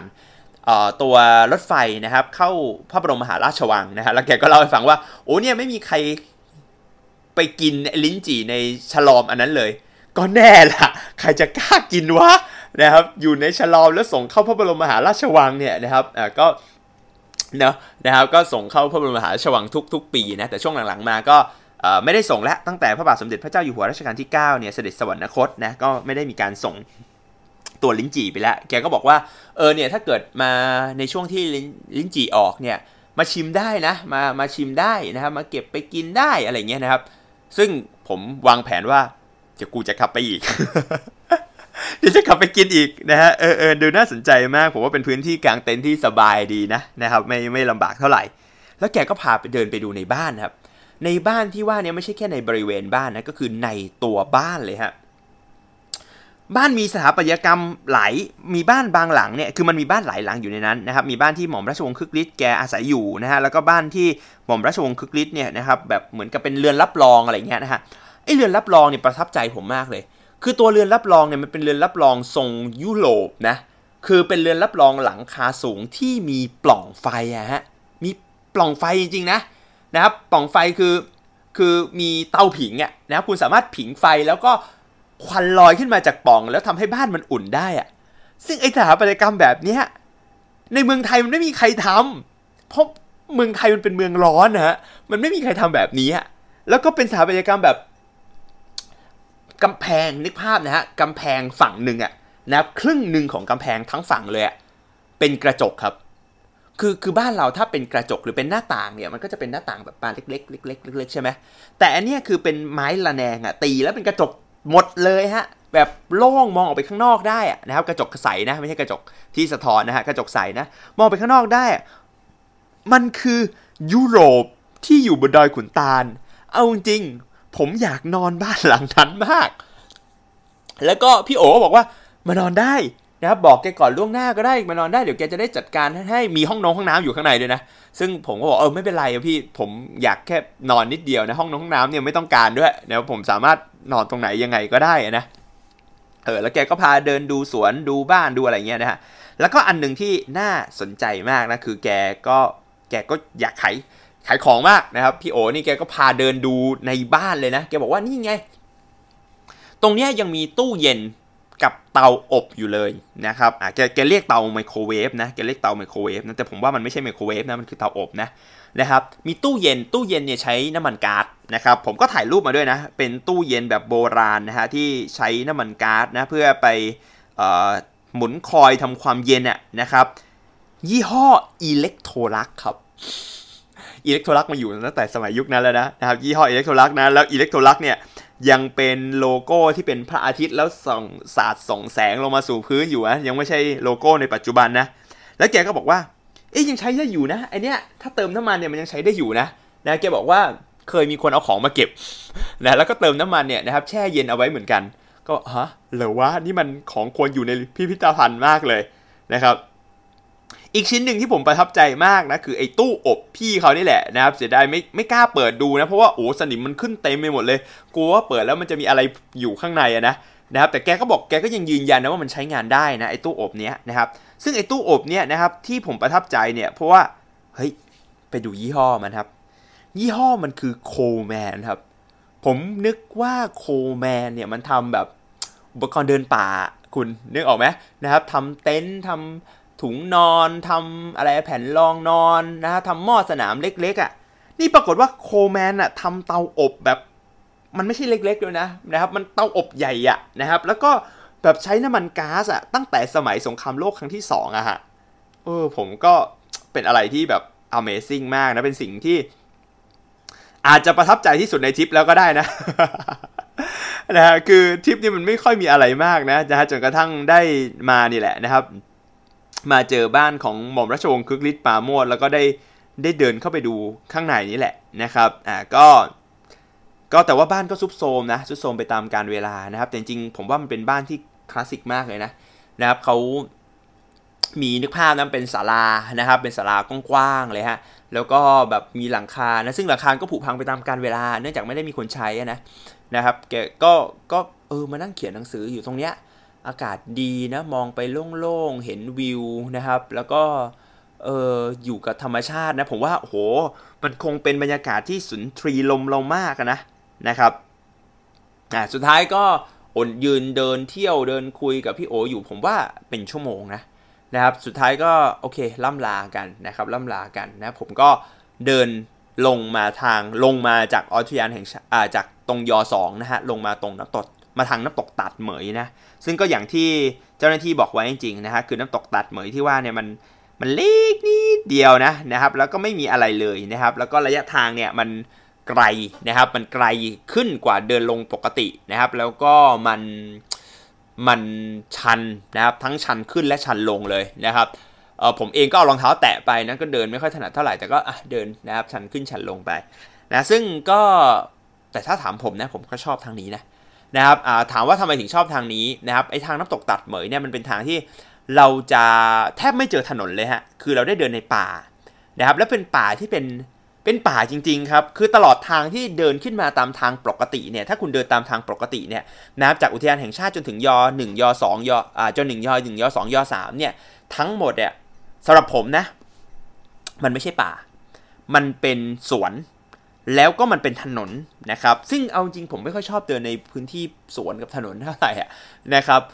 แต่ถ้าได้เดินทางน้ำตกตัดเหมยเนี่ยแม้มันจะลำบากยากเย็นกว่านะแต่ว่ามันเป็นป่านะครับมันก็สุขใจนะครับสุขใจค่อนข้างสุขใจดีนะแล้วก็ลงมาก็งงหลงนะฮะกว่าจะเดินมาถึงได้นะก็ใช้เวลาอยู่พอสมควรนะครับในที่สุดก็ลงมาถึงข้างล่างนะฮะทีนี้เหมือนทริปมันควรจะจบแล้วนะครับแต่ปรากฏว่ามันก็ยังมีอีกนิดหน่อยนะตรงที่ว่าพอมาถึงข้างล่างปุ๊บเราก็จัดแจ้งนะกินข้าวอะไรเรียบร้อยแล้วก็คิดว่าเดี๋ยวเราจะกางเต็นท์ตรงไอ้ลานนับดาว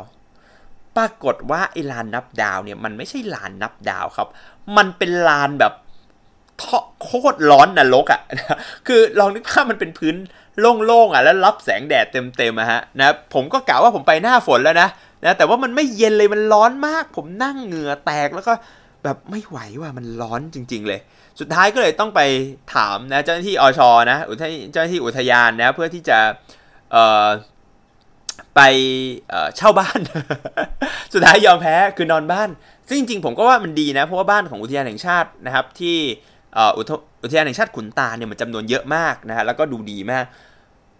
วันที่ผมนอนคือวันธรรมดานะมันเป็นวันจันทร์มั้งหรือวันอังคารนี่แหละนะครับมันแค่350 บาทเท่านั้นเองถูกมากเลย350 บาทนะครับได้นอนบ้านทั้งหลังเลยนะครับก็มีห้องอาบน้ำอะไรเรียบร้อยไม่ค่อยดีมากแต่ว่าโอเคฮะมันก็เย็นกว่าเพราะมันมีพัดลมมีไฟด้วยนะมีพัดลมก็นอนเย็นสบายนะครับก็ทำอาหารกินในห้องนั่นแหละนะครับแล้วก็นอนนะฮะเรียบร้อยนะครับวันรุ่งขึ้นถึงได้ลงมานะครับทีนี้พอลงมาจากอุทยานแห่งชาติขุนตาลก็ลงมาทางเดิมฮะลงมาถึงรถไฟนะครับผมวางแผนไว้ก็คือผมนั่งรถไฟนะครับจากอช.ขุนตาลนะครับไปเชียงใหม่ซึ่งอันนี้ก็เป็นราคานะครับการนั่งรถไฟนะคือรถไฟเนี่ยถ้าเกิดคุณนั่งเป็นคอมมิวเตอร์เนี่ยคือนั่งระหว่างเมืองเนี่ยมันเป็นสิ่งที่ถูกมากนะผมนั่งจากอช.ขุนตาลไปเชียงใหม่มันคือราคาแค่15 บาทเท่านั้นเอง15 บาทกับเวลาการนั่งชั่วโมงครึ่งได้นะถึงสถานีรถไฟเชียงใหม่นะครับแล้วมันก็ชิลนะก็นั่งตู้นั่งนี่แหละสบายชิลไปนะฮะก็สุดท้ายก็นั่งนะครับไปขึ้นเชียงใหม่แล้วก็จากเชียงใหม่ก็นะนั่งรถไฟกลับกรุงเทพอีกรอบหนึ่งนะครับทีนี้ตอนนั่งรถไฟกลับกรุงเทพเนี่ยนะครับผมก็ใช้วิธีการเลือกตู้นอน VIP นะครับตู้นอน VIP นะครับเนื่องจากไปอ่านรีวิวมาครับนะฮะเราเห็นแล้วนะมันชื่ออะไรอุตราวิถีมั้งนะครับเป็นตู้นอนแบบชั้นดีมีแอร์เย็นเฉียบมีจอทีวีมีห้องอาบน้ำมีสารพัดอย่างเลยฮะปรากฏว่าจองผิดคันครับ คือนี่ก็เป็นความโง่ประเภทหนึ่งนะครับสมเป็นสติลปิดทัวริสต์อีกแล้วนะฮะคือไอ้รถนอน VIP ชั้น1เนี่ยมันมี2แบบ นะครับแบบแรกคือ VIP แบบ VIP ก็คือสิ่งที่เขารีวิวกันนั่นแหละถ้าคุณไปเสิร์ช Google เขาว่า VIP รถไฟเชียงใหม่เนี่ยคุณก็จะเจอแต่รีวิวของไออุตราวิถีนี่แหละนะครับซึ่งไออุตราวิถีเนี่ยนะครับมันเป็นรถไฟสายนะครับสายอะไรวะ ลืมแล้วนะครับเป็นรถไฟนะฮะเดี๋ยวผมเช็คให้แป๊บหนึ่งนะครับโอเคครับไปหามาแล้วนะครับมันคือขบวน9กับขบวน10นะครับคือขบวน9เนี่ยนะครับเป็นขบวนขาขึ้นนะครับคือขึ้นจากกรุงเทพไปที่เชียงใหม่นะครับในขณะที่ขบวน10เนี่ยเป็นขบวนขาล่องนะครับคือจากเชียงใหม่กลับลงมาในขณะที่ผมเนี่ยนะครับผมไปซื้อขบวนหมายเลข14นะโดยคือขบวน10เนี่ยมันมีปัญหานิดนึงคือว่าถ้าผมจะต้องนั่งขบวน10ลงมาเนี่ยนะครับมันจะกลับมาไม่ทันทำงาน นะครับก็เลยต้องนั่งขบวน14นะซึ่งขบวน14มันคือรถ VIP แต่เป็นรถเก่าฮะเป็นรถเก่าจริงๆ การเป็นรถเก่าเนี่ยมันทำให้ไอ้ที่เขารีวิวกันมาสวยๆเนี่ยนะครับฝันพังทลายหมดฮะ ฝันพังทลายหมดนะไม่มีความเป็นจริงอะไรเลยนะครับไม่มีความเป็นจริงอะไรเลยนะครับแต่เอาเป็นว่าโอเคไม่เป็นไรนะครับเราก็ได้รีวิวรถไฟชั้น1แบบเก่าแทนแล้วกันนะครับมันก็เป็นประสบการณ์การได้นั่งนะครับรถไฟตู้นอนนะครับแบบติดแอร์ครั้งแรกอีกอย่างนึงนะฮะคือมันจองยากมากนะครับผมเนี่ยนั่งเฝ้าจองอยู่หลายวันนะครับคือกดจองไปปุ๊บเนี่ยนะครับปรากฏว่ามันคือตอนแรกเนี่ยกดดูไม่มีที่นั่งผมก็คิดแล้วโอ้สวยแล้วไม่มีที่นั่งนะเดี๋ยวจะนั่งรถไฟกลับนั่งเครื่องบินกลับอะไรเงี้ยนะกดไปกดมาปรากฏมันเด้งขึ้นมาพอมันเด้งขึ้นมาเนี่ยผมไม่คิดเลยฮะนะผมทำอย่างเดียวเลยคือผมจัดการนะครับจองเลยนะครับกดทันทีซึ่งแพงมากนะไอ้รถไฟตู้นอนนะครับห้องแอร์เนี่ยเตียงล่างเนี่ยรู้สึกจะประมาณ 1,300 1,200 1,300นะเตียงบน 1,400 บาทนะฮะซึ่งแพงอาจจะแพงกว่าเครื่องบินด้วย แต่ซื้อประสบการณ์อีกแล้วนะครับก็จะได้นั่งรถไฟจากเชียงใหม่กลับลงมาแบบสวยๆนะครับสักรอบหนึ่งนะฮะกลับลงมาสวยๆสักรอบหนึ่งทีนี้ก็โอเคนะครับก็ได้นั่งนะครับรถไฟตู้นอนนะซึ่งรถไฟตู้นอนเนี่ยนะฮะต่อให้มันเป็นตู้นอนที่เป็นห้องแอร์เนี่ยนะฮะต่อให้มันเป็นรถไฟชั้น1ที่มันไม่ค่อยดีมากนะไม่ได้เท่าอุตราวิถีเนี่ยแต่ส่วนตัวแล้วเนี่ยผมคิดว่ามันเป็นรถไฟที่ดีมากเลยนะคือพอมันเป็นห้องแอร์เนี่ยเราก็จะไม่ต้องเหนียวเนื้อเหนียวตัวอย่างเงี้ยเอาจริงมีห้องอาบน้ำด้วยนะฮะมันสามารถอาบน้ำได้นะคุณสามารถที่จะเรียกว่านั่งกลับมาจากเชียงใหม่นะเสร็จแล้วก่อนจะมาถึงกรุงเทพคุณก็ไปอาบน้ำในห้องอาบน้ำให้เรียบร้อยเปลี่ยนเสื้อผ้านะพอลงมาปุ๊บเนี่ยนะครับคุณก็หิ้วกระเป๋าเนี่ยแล้วก็ไปทำงานได้เลยนะครับเพราะว่าออกจากสถานีรถไฟหัวลำโพงคุณก็เจอรถไฟใต้ดินเลยนะครับมันก็ไปทำงานได้เลยนะผมว่ามันเวิร์กมากนะแต่ว่านั่นแหละนะครับผมก็กลับบ้านก่อนนะครับคือไม่ได้ทำแบบนั้นนะเพราะกระเป๋าใบใหญ่มากแต่เอาเป็นว่า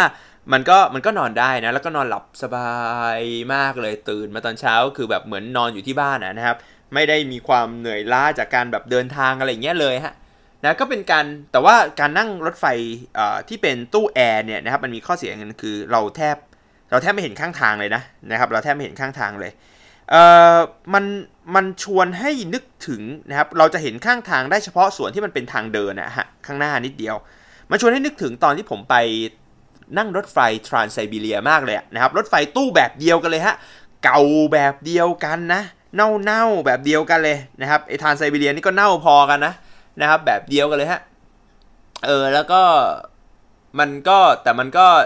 เสียงดังเหมือนกันด้วย นะครับก็เป็นประสบการณ์การนั่งรถไฟได้ลงมานะจริงๆผมก็ชอบนะก็คิดว่าเดี๋ยวจะหาโอกาสนะครับนั่งรถไฟลงใต้สักทีหนึ่งจริงๆผมมีเขาครามเทลนะตอนแรกว่าจะนั่งรถไฟลงใต้นะแต่ว่าจองไม่ทันนะ จองแล้วไม่มีอะไรเหลือให้ผมนั่งเลยนะครับนะก็เลยสุดท้ายต้องนั่งเครื่องบินไปนะแต่ว่าเอาเถอะนะครับไว้วันหลังเนี่ยนะครับผมจะพยายามนั่งรถไฟลงใต้ให้ได้นะครับก็วันนี้นะฮะไอเรื่องเล่าของการไปเดินทางไปดอยขุนตาลเนี่ยนะครับซึ่งก็เป็นหนึ่งในบัคเก็ตลิสต์ของผมเนี่ยนะครับก็เอามาเล่าให้ฟังนะผมว่ามันเป็นสถานที่ที่สบายดีนะไปง่ายนะครับก็คือคุณไม่ต้องคิดอะไรมากนะครับถ้าเกิดยิ่งไม่คิดมากใหญ่เลยนะก็คือว่าคุณอาจจะจองรถ ไฟตู้นั่งเลยก็ยังได้นะครับถ้าแบบไม่เพลียอะไรมากเนี่ยนะครับหรือจริงๆเพลียมันก็ทนได้นะมันก็หลับไปตื่นอย่างเงี้ยนะครับพอไปถึงดอยขุนตาลแล้วก็เดินแบกกระเป๋าขึ้นไปดอยขุนตาลไปนอนนะครับผมว่าผมมีซ้ำนะผมต้องไปผมว่าผมจะไปอีกนะครับแต่ว่าไปเมื่อไหร่นั้นก็เดี๋ยวดูเวลาอีกทีหนึ่งนะครับจบไปอีก1 bucket list ในชีวิตนะครับที่ค้างคากันมาอยู่ในลิสต์ของผมอย่างยาวนานนะครับว่าอยากจะนั่งรถไฟไปดอยขุนตาลนะฮะก็ได้นั่งรถไฟไปดอยขุนตาลสักทีนะแล้วก็ยังไงดี10 ปากว่าไม่เท่าตาเห็นนะการนั่งอ่านรีวิวคนอื่นเนี่ยกับการไปเองเนี่ยนะครับมันคือคนละเรื่องกันนะการไปเองเนี่ยมันได้เห็นนะครับสิ่งที่เป็นเรื่องจริงมันได้คุยกับคนจริงๆนะครับมันได้สัมผัสสิ่งที่ไม่ได้อยู่ในรีวิวอะไรเลยนะครับมันอาจจะไม่ได้ดีเท่ารีวิวนะมันอาจจะไม่ได้วิวสวยเท่ากับวิวที่คุณเคยเห็นแต่ผมว่ามันเป็นประสบการณ์ที่น่าลองสักครั้งในชีวิตครับผมคิดว่าไปทุกคนไปได้นะแบกเต็นท์ไปสักอันนึงนะครับไปแบกเต็นท์ไปสักเต็นท์นึงเตรียมหม้อนะครับเตรียมแก๊สกระป๋องนิดหน่อยนะครับไปเที่ยวดอยขุนตาลกันนะครับผมว่าหน้าหนาวเนี่ยน่าจะลองไปอีกสักรอบนึงนะผมจะไปหน้าหนาวอีกสักรอบนึงนะตอนว่างๆงานหน่อยนะครับก็สำหรับวันนี้นะครับหายไปนานนะ 5-6 วันนะครับแล้วก็กลับมาอีกทีอัดพอดแคสต์ยาว1 ชั่วโมง 5 นาทีบ้าไปแล้วนะฮะซึ่งมันไอ1 ชั่วโมง 5 นาทีเนี่ยคือเวลาที่ผมอัดนะเดี๋ยวผมไปตัดนะครับผมว่าผมจะใส่เสียงนู่นนี่นั่นเพิ่มเข้าไปนะครับนิดหน่อยนะระหว่างทางที่ผมอัดมาก็อาจจะยาวกว่านี้อีกสักหน่อยนึงนะครับก็ฟังหยุดแล้วกันครับนะถือว่ามานั่งคุยเป็นเพื่อนกันนะฟังเรื่องราวของการเดินทางนะครับจริงๆอันนี้สต็อกเรื่องราวการเดินทางมาอันใหม่มาแล้วนะเพราะว่าสัปดาห์ที่แล้วผมเพิ่งไปน้ำตกชื่อประหลาดอันหนึ่งชื่อเกลอเนโกรนะฮะเกลอเนโกรนะฮะซึ่งก็ไม่ค่อยมีคนไปเท่าไหร่นะครับก็มีเรื่องเล่าที่น่าสนใจนะมาเล่าให้ฟังเหมือนกันนะครับก็เดี๋ยวไว้สัปดาห์หน้านะครับมาเล่าเรื่องของเกลอเนโกรนะครับให้ฟังอีกรอบหนึ่งนะครับสำหรับสัปดาห์นี้นะครับขอบคุณที่รับฟังนะครับมาถึงตรงนี้นะครับแล้วก็สวัสดีครับ